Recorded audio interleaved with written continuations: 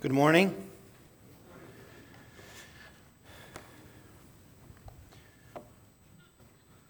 I love to just listening, and standing here listening to everyone sing this morning. I'm sure we're going to sound better than New Heavens and New Earth, but it still sounded really good. So part of the time I was just sitting there listening to you all, and it sounded like what I heard were full hearts, and that's what we want. So if you would turn to James chapter 2, we're starting the second chapter of James this morning. I don't think it's going to take us 10 sermons to get through this chapter like it did the first chapter. Lord willing, that's my goal anyway. But as we start out the passage, we're going to look at first 7 verses, possibly 8 if we get time to.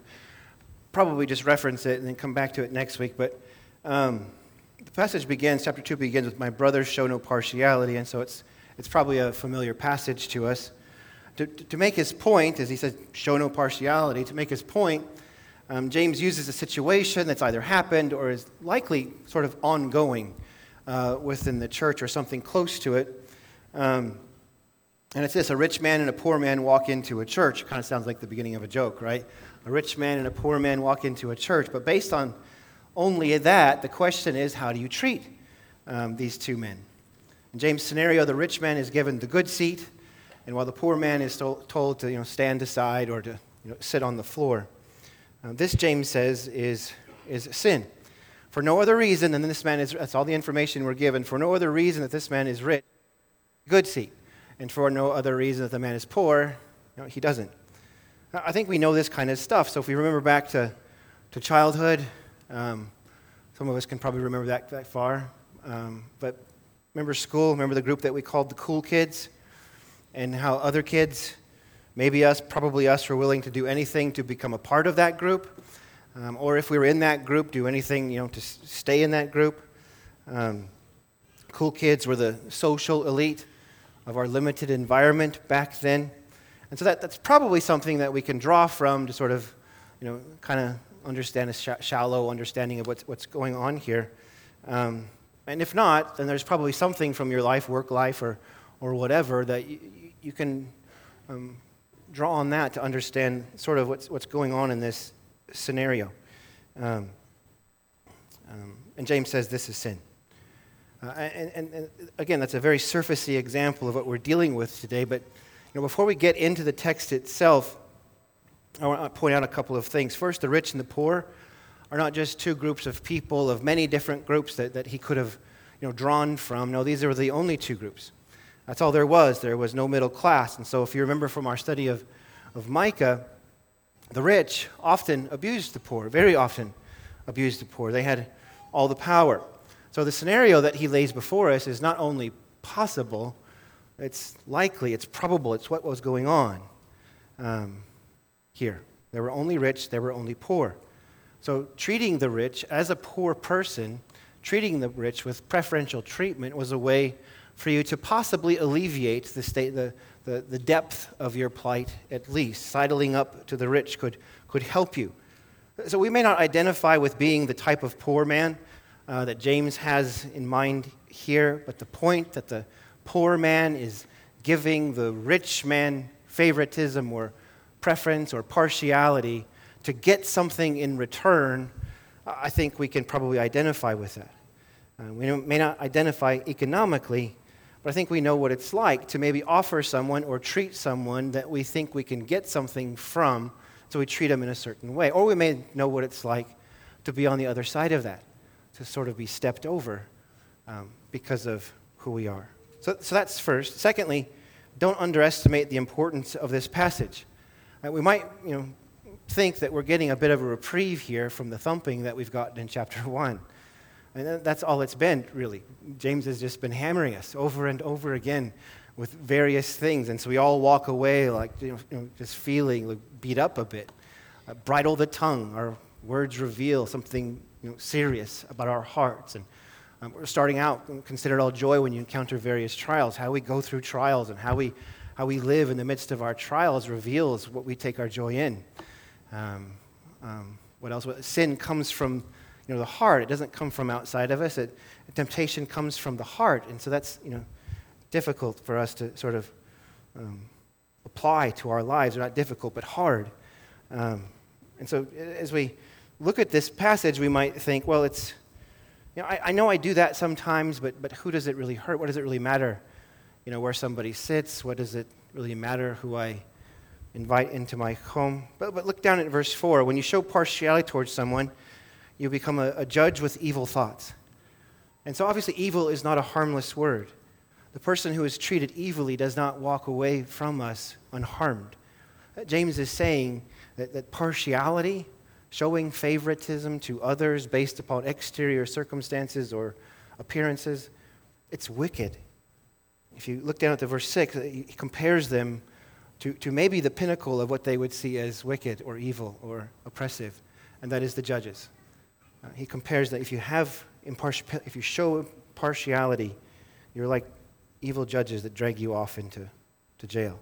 And so this isn't something to gloss over until James gets serious again.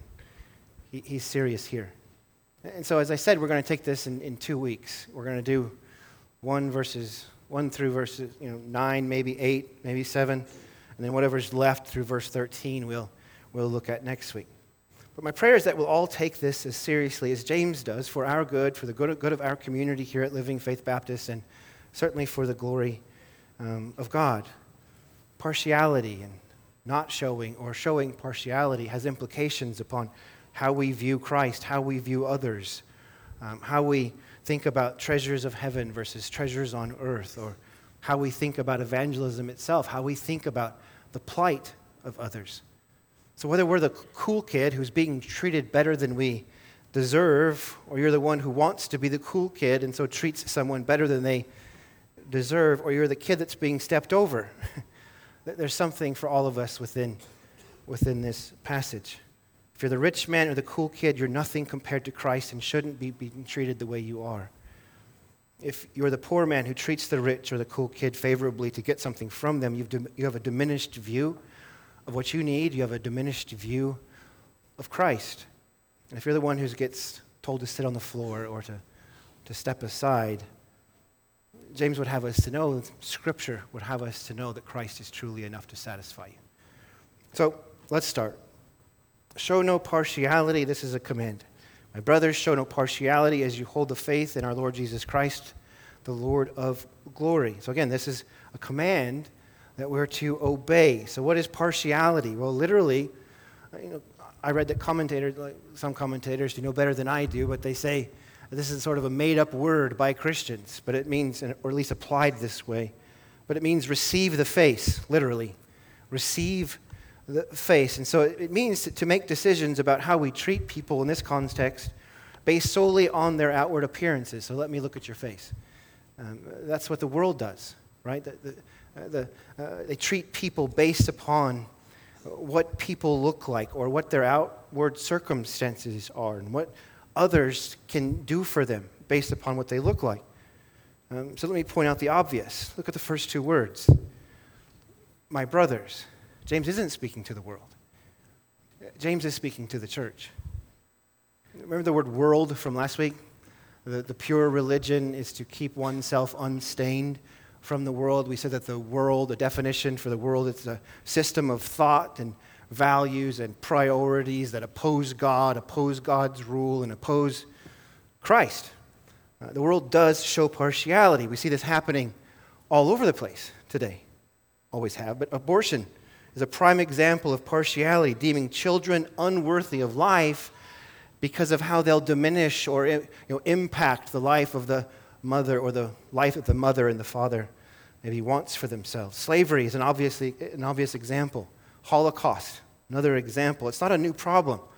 These are all examples of partiality, and so showing preference to someone in a way that shows disdain for another, that's wicked. It's to covet something from someone, and so you have no use for the one that you're stepping over or not showing preference to. One way this is coming to the forefront today is that there's an entire framework of thought. This is what we're being taught in our world, in our schools.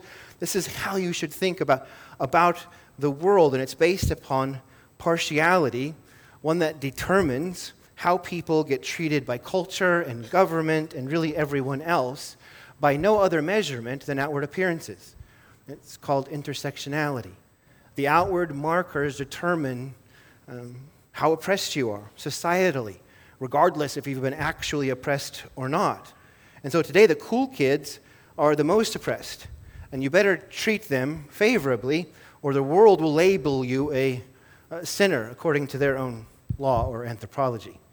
For instance, a black gay woman has more oppression marks than a Hispanic gay man, who has more oppression marks than a white gay woman, who has more oppression marks than a white gay man, who has more oppression marks than a white straight woman, who has more oppression marks than a white... You get where I'm going with all of this, but at the bottom of the list are Christians. And so the world in this system has deemed us to be the biggest oppressor, and so should be oppressed. And so actual oppression, I do know that there is oppression in the world today. Clearly I do. I know that. I'm not denying that. But actual oppression in this model doesn't matter. It's what categories you fit into determined by this model. That's an example of how the world shows partiality. That's not who James is talking to. He's talking to the church who know better than to be so egregious with how we view people and oppression and plight and even riches. But again, the church still does it. We still do it. We can and still receive the face. How? Well, I think we can probably all think of examples. Churches are slow to put a rich man maybe under church discipline. What if he leaves? We need his tithe. Elders and deacons are sometimes given to men who, outside of qualifications, just might seem more influential than others.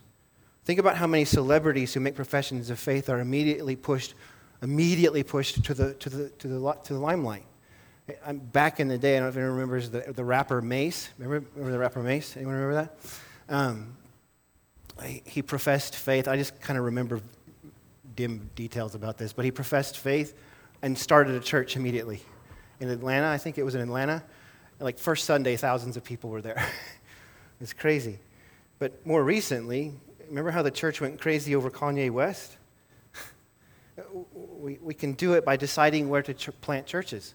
Well, rich neighborhoods need Jesus too, but is that their only consideration for why people plant churches in rich neighborhoods? So we can think like the world does. And so if we sort of pare it down to us or narrow it down to us, who are you most likely to invite into your home? Who are you most likely to call, maybe out for their sin? I think we can all admit that there are times and settings that we receive face. We show favoritism. And again, going back to what James is saying, it's evil. In a minute, we're going to go through all the reasons of why this is evil. But just thinking of ourselves now, you don't have to answer out loud, but we do that, right? Right? I mean, you do that. There are instances in your life where you show favoritism to others, preferential treatment based solely on maybe what you're comfortable with or based solely on what you might receive from them. And so we do it. I do it. I've looked at myself this week, and there are ways in which I show favoritism. And again, it's evil thoughts. But look how James speaks to them again, my brothers. And so obviously he's going to get serious with this, but he's speaking to them in love. And so it's truth in love, right? So James is talking to Christians who should know better, but can think and act like the world when it comes to this. So it's not a shocker if we're showing favoritism in some way. But that's not an excuse, but it's evil. But if we are brothers and sisters in Christ, if we are Christians, if we are believers who do commit this sin, then there is forgiveness for us. And so we can confess and we can be forgiven of this. And by grace, through faith, we can put this sin to death. And so that's the goal for us today. So, show no partiality. Again, it's not that easy to really understand what this means, or how it works itself out in every case. So, and I have in my outline there, it doesn't apply to every situation. If you're sitting on a bus and two people get on, you have a 20-year-old, you're on a bus and there's no seats. Two people get on, a 20-year-old man and an 80-year-old woman, and you offer your seat to an 80-year-old woman. Is that showing sinful partiality? No. right? If you're standing in the line at the airport, both you and another man who's wearing a military uniform, they go forward and you want to change your flights, you both do. The ticket lady says it's going to cost you $50, but then looks to the soldier and says it's free because of your service. Is that sinful partiality? No, you're applying for a job, and this is you. Your background is messy. So imagine your background is messy. You were kicked out of school when you were in high school because you vandalized the school, and then later, you never go back. You never get your diploma or whatever. Then later, you're arrested for drug possession. Later on, still, you're arrested for assault, and so then you apply for this job, and you're up against somebody who your same age but does not have the same life that you did, finished school, went to college, doesn't have a record. Is it impartial for that boss to give the job to the man who's doesn't have the messy past? No. You're on a ship. Suddenly something happens to the ship. It begins to take on water, and the crewmen start shouting out, pointing to the lifeboats, women and children first. Is this, sinfully impartial? No, we watch Titanic, right? This is the way it should be. Not because we watch it. But I think you get the idea. It's not sinful for us to give certain preferences to people based upon certain factors, because of their age, because of their service, because of their history, their gender, whatever. But it can be honorable for us to show certain respects to certain people, again, based on certain circumstances. And so James is not saying that we just reduce everything. Nobody has any history. Nobody has anything about them that we're not going to consider. He's not boiling everyone down just to the same base level. So how do we decide what is receiving the faith and what is not? Well, the key for understanding this is how to not show sinful preference, is to not make distinctions that God doesn't make. Don't make distinctions that God doesn't make. So I want to flesh this out just a little bit, because as I kept going through this passage over and over, and based on a conversation I had with somebody in a coffee shop the other day, is I want us to sort of work through this, because I don't want us to walk away having questions that we didn't get answered in this. I don't want you to walk away and get the basic, application from this, but then walk away with, what about this? And so I kind of want to flesh this out just a little bit. So verse 4, have you not made distinctions among yourselves? Deciding who gets the best seat based on what kind of clothes they're wearing or how much money they have is not a distinction that we should make, in terms of deciding who gets to sit where, how we treat them. I think we get that. But also, when we do that, we're choosing distinctions. That's his language there. Have you not made distinctions among yourselves? We're choosing the distinctions that matter. So it might not be money or wealth, like it is here in James chapter 2, but it might be something else that applies just the same, like being a part of the cool kids. But when we get down to verse 5, we'll ask, well, isn't God showing impartiality? By choosing the poor over the rich, does God show favoritism? So even if we can work that out in our heads, what about the doctrine of election, that God chooses those who are his people before the foundation of the earth? What about that? Is that showing partiality? So again, verse 5, listen, my beloved brothers, has God not chosen those who are poor in the world to be rich in faith and heirs of the kingdom? So again, the question is God showing favoritism or partiality here? So first think of this in terms of what Jesus' logic in Matthew chapter 19. So we'll deal with poor and rich first. But in Matthew 19:24, Jesus says, it's easier for a camel to go through the eye of the needle than for a rich person to enter the kingdom of God. Now we could flip that and say it's harder for a rich person to enter the kingdom of God than it is for a camel to go through the eye of a needle. So it's not that it's impossible for a rich person to become saved, it's that it's harder. So there are some who are rich that are saved. Obviously, we know that in the Bible itself. Think of Abraham, think of David, think of Solomon, think of Lydia, think of Joseph of Arimathea, think of, who's another one? Philemon. We just went through Philemon, or Kiefer did last year. So rich people are saved, clearly. So wealth isn't a distinction that people have that God looks at and says, no, you sit to the side, you sit on the floor, I will not save you. No, some wealthy people are Christians, right? But as far as being poor and sort of reading that into Matthew 19, we could read it this way. It's easier for a poor person to enter the kingdom of God. And so the meaning is the poor are already humbled by life and more likely then to turn to God or trust God for what they need. They're already well practiced in having to rely upon God or trust God. They don't have riches to sort of hold on to and not want to give up. They aren't treasuring earthly manna. And so it's easier for them to maybe value eternal treasures. So basically, the Bible shows us that some rich and not all poor are saved. So look at verse 5 again. What's helpful and what's key is the end. Has not God chosen those who are poor in the world to be rich in faith and heirs of the kingdom which he has promised to those who love him? So some rich love God, some don't. Those who love God are saved. Some poor love God and some don't. Those who love God are saved. And so from our vantage point, as we look, if we could look across the vast majority of, or all of the kingdom of God and all that makes up of it, what we would see, the distinctions of being poor and rich don't matter. The distinction that matters is that they love God. And that's the distinction that's a relevant distinction that God has made. So if you're not a believer here today, rich or poor, this is what you need to hear. God's eternal promises are not given to you based upon your wealth or upon your poverty. They are not given to you based upon your own works or your own actions. You serve more than others do, or you give to charity, or whatever you might do. God's eternal promises are given to those who love him. And so that's the distinction that you need to hear. And those who love God, as it is here, believe in Jesus Christ.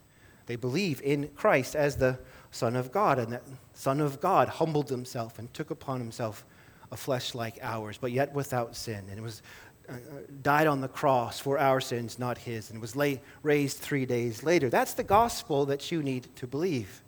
If you love God, this is what you will believe. This is what it means to be rich in faith, or to be made rich in faith. This is what it means to be made an heir of the kingdom, is you believe the gospel of Jesus Christ. So rich or poor, some are saved, not all are saved. But at the same time, the way that James phrases this in verse 5, hasn't God chosen the poor?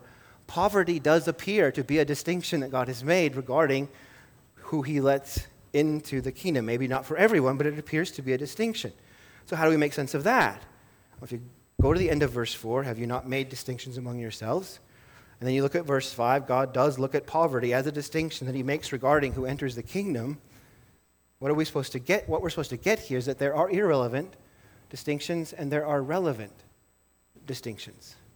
It's kind of like American Idol versus The Voice. I thought deep and hard about this one. I don't know if you ever watched American Idol, but at American Idol, it's a singing competition, and oftentimes the person would come out and sing, and they would say, you have a good voice, but you also look like a star. Well, The Voice said, I don't like that, and so The Voice said, we're going to do this blindly. We're going to focus just on the voice, and so we're going to turn our chairs around and listen just for the voice. It doesn't matter to us what they look like. And so an irrelevant distinction for the voice was what they looked like, and a relevant distinction obviously was, their singing voice. I don't watch none of those shows. I'll just tell you, that's what my wife told me. But what about God choosing the poor? Why is that a relevant distinction to him? Well, 1 Corinthians 1, 26 through 29. For consider your calling, brothers. Not many of you were wise according to worldly standards. Not many were powerful. Not many were of noble birth. But God chose what is foolish in the world to shame the wise. God chose what is weak in the world to shame the strong. God chose what is low and despised in the world, even things that are not, to bring to nothing things that are, so that no human being might boast in the presence of God. Some relevant distinctions for God here are a lack of wisdom, or a lack of power, or foolishness, weakness. It's being low and despised. Again, not every powerless person, not every weak person, not every person that lacks wisdom is saved. They must love God, but God chose many powerless, many weak, many foolish, many despised people to be saved. Those were relevant distinctions for him in regards to election, because choosing powerless people showcases God's power.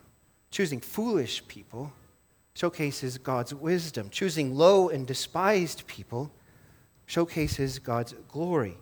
God's choice is based upon his own hidden wisdom. And so Ephesians 1:11, all things, he does all things according to the counsel of his will. He does not base his choices on irrelevant considerations, but on what will glorify him most. Because at the end of it, God's glory is the chief end of all things. And so God is free to choose whomever he chooses. What we do know is that his reasons are never owing to our own goodness. That would be an irrelevant distinction because none of us are good. So God's choice is based upon his wisdom in regards to election and predestination, what most glorifies him. So that's one of the reasons that we read in verse 5 that God chooses the poor, choosing them to showcase his glory. So there are relevant and irrelevant distinctions that we should not make about others and should make about others. But God also commands us to make certain relevant decisions, right, or distinctions. For instance, if you have two poor people that come to you, and one is willing to work and one is unwilling to work, who do you feed? The one who's willing to work. If anyone is not willing to work, 2 Thessalonians 3:10, if anyone is not willing to work, let him not eat. So a relevant distinction there is who is willing to work, how we choose elders and deacons, who we will give the blessing of marriage to.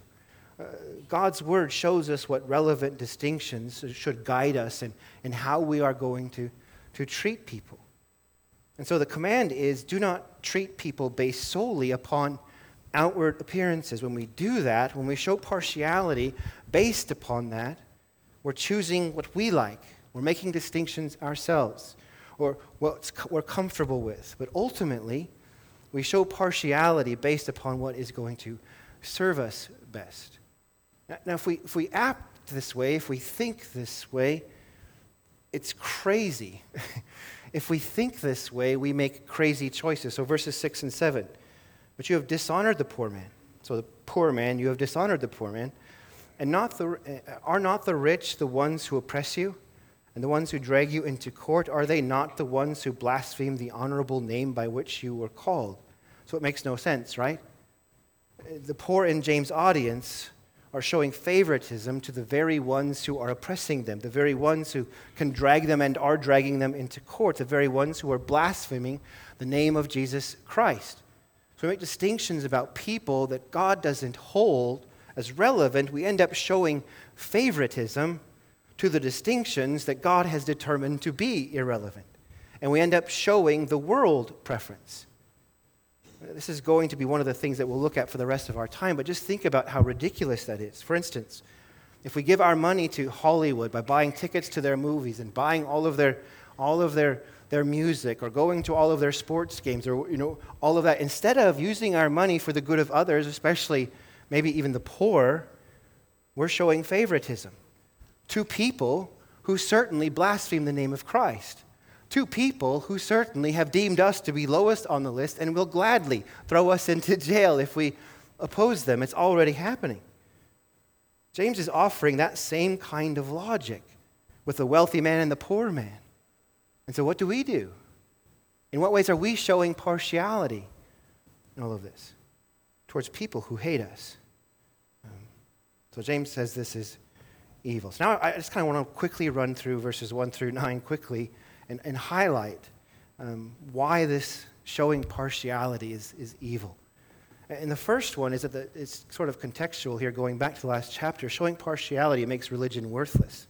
So again, James 1, 26 to 27, if anyone thinks he is religious and does not bridle his tongue but deceives his heart, this person's religion is worthless. Religion that is pure and undefiled before God the Father is this: to visit orphans and widows in their affliction and to keep oneself unstained from the world.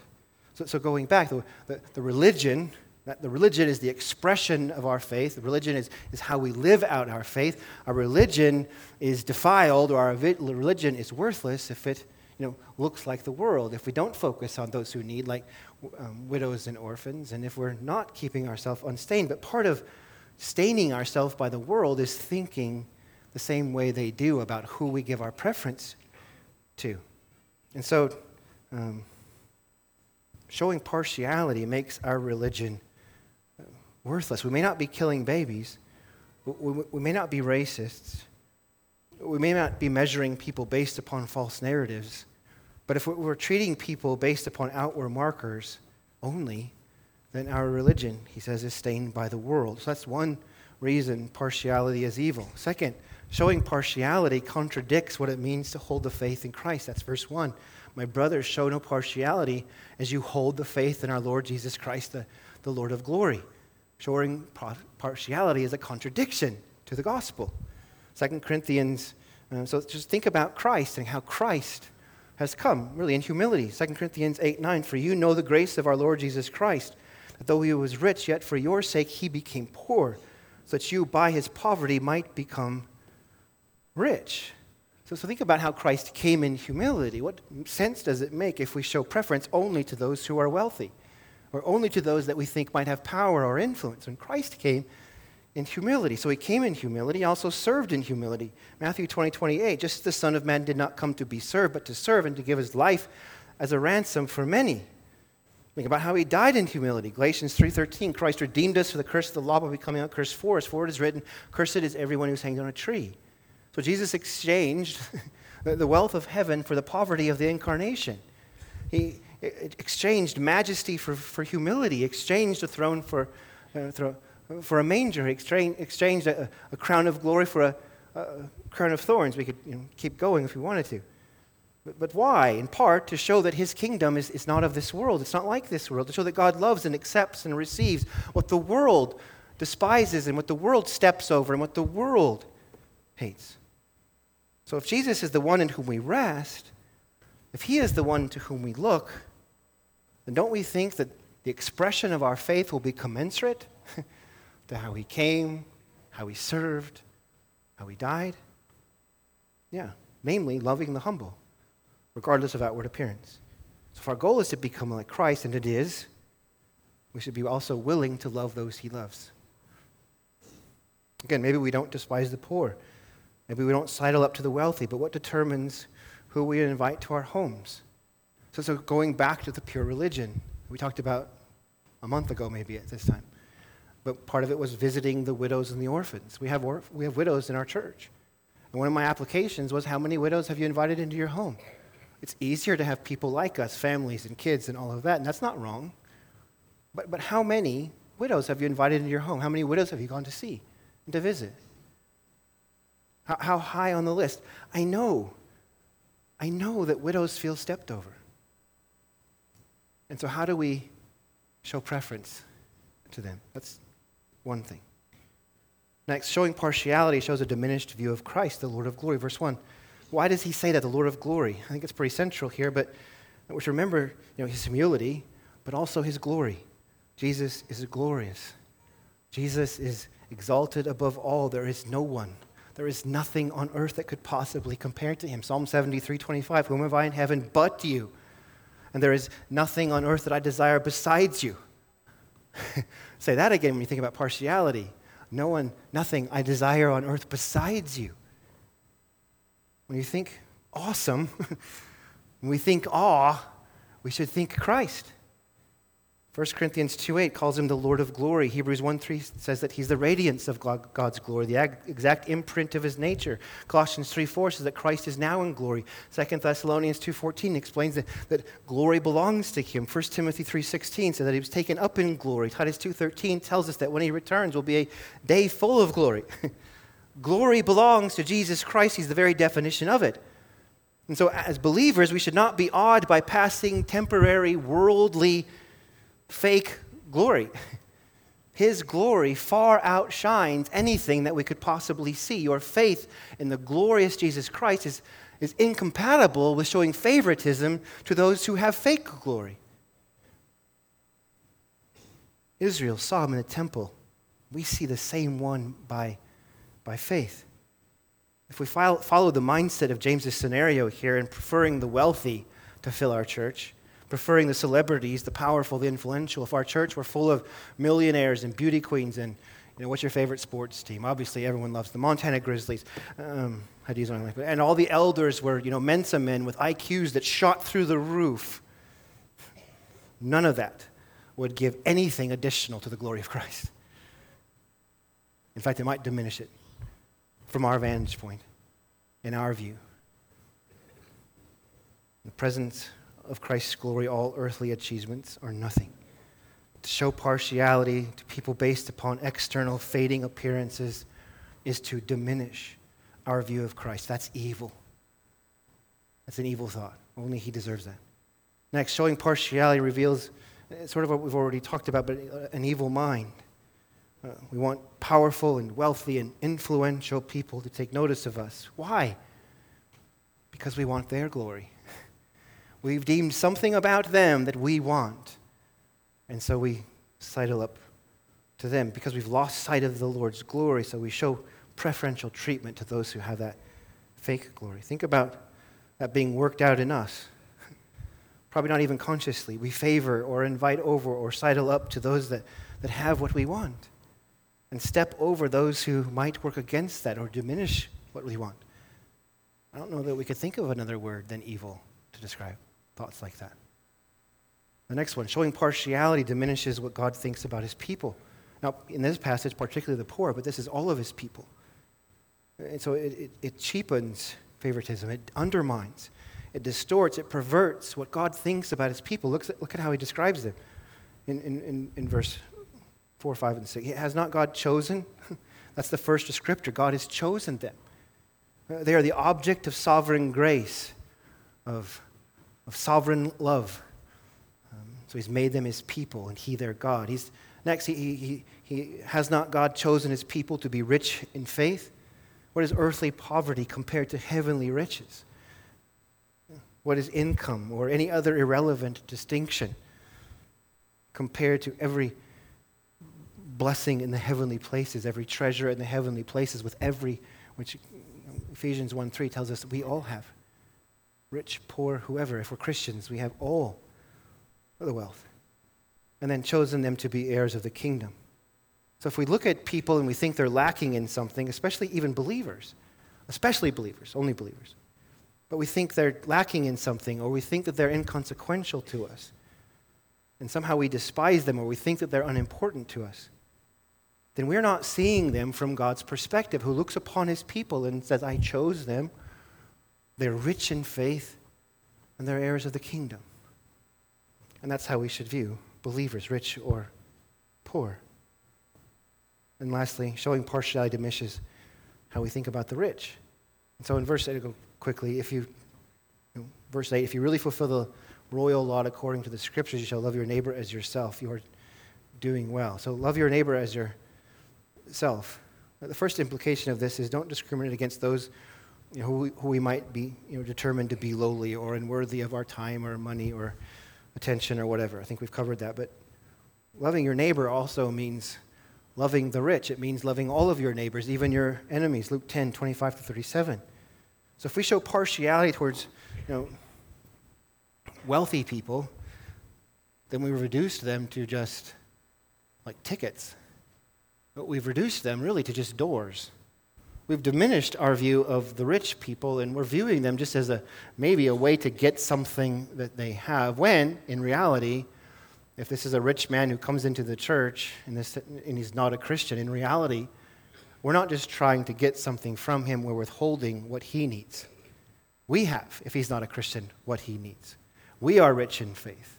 We are to be trying to share with him what he's lacking in. And that, of course, is Jesus Christ. And so showing favoritism changes everything. It diminishes how we view Christ. It diminishes how we view poor people. It diminishes how we view rich people. It heightens how we view ourselves. And so the application to all of this, and there are some that we've already talked about, but it's to look to Christ. It's to look to Christ. If we want the pure religion and not the worthless religion, we look to Jesus Christ. We follow him. And so like him, we show no partiality, seeking to be like him in thought, word, and deed. Also focusing on Christ is how we hold a high view of Christ, not a diminished one. So 1 Corinthians chapter 3, if we behold him, will be transferred from one degree of glory to another. A heightened view of Jesus Christ is what we need, and so we need to be looking at Jesus Christ. And from that, if we have a heightened view of Jesus Christ, Philippians chapter 2, we'll have a lower view of ourselves, right? But then that will raise our view of others, whether they're rich or they're poor. And so Philippians chapter 2, we'll begin to see others as ones we can serve, not take from, but add to, and to serve them. And focusing on Christ leads us to realize that we are to share him with all others. So think about this passage this week, and think about how maybe you show favoritism, whether it's with money or time or who you sidle up to, and maybe it'll show itself in who you don't spend time with. Think about that this week, and then look to Christ. That's your answer. It's not just rotely applying and doing things that I say. It's going to his word. It's looking at Christ. It's following him. Let's pray. Father, we thank you for this day. We thank you for your goodness to us. We thank you for that you've given us a word that reminds us, and oftentimes in a very difficult way, of where we fall short, where we sin as your people. That we are not always viewing you as the only one, not always viewing those who are around us as nothing we desire.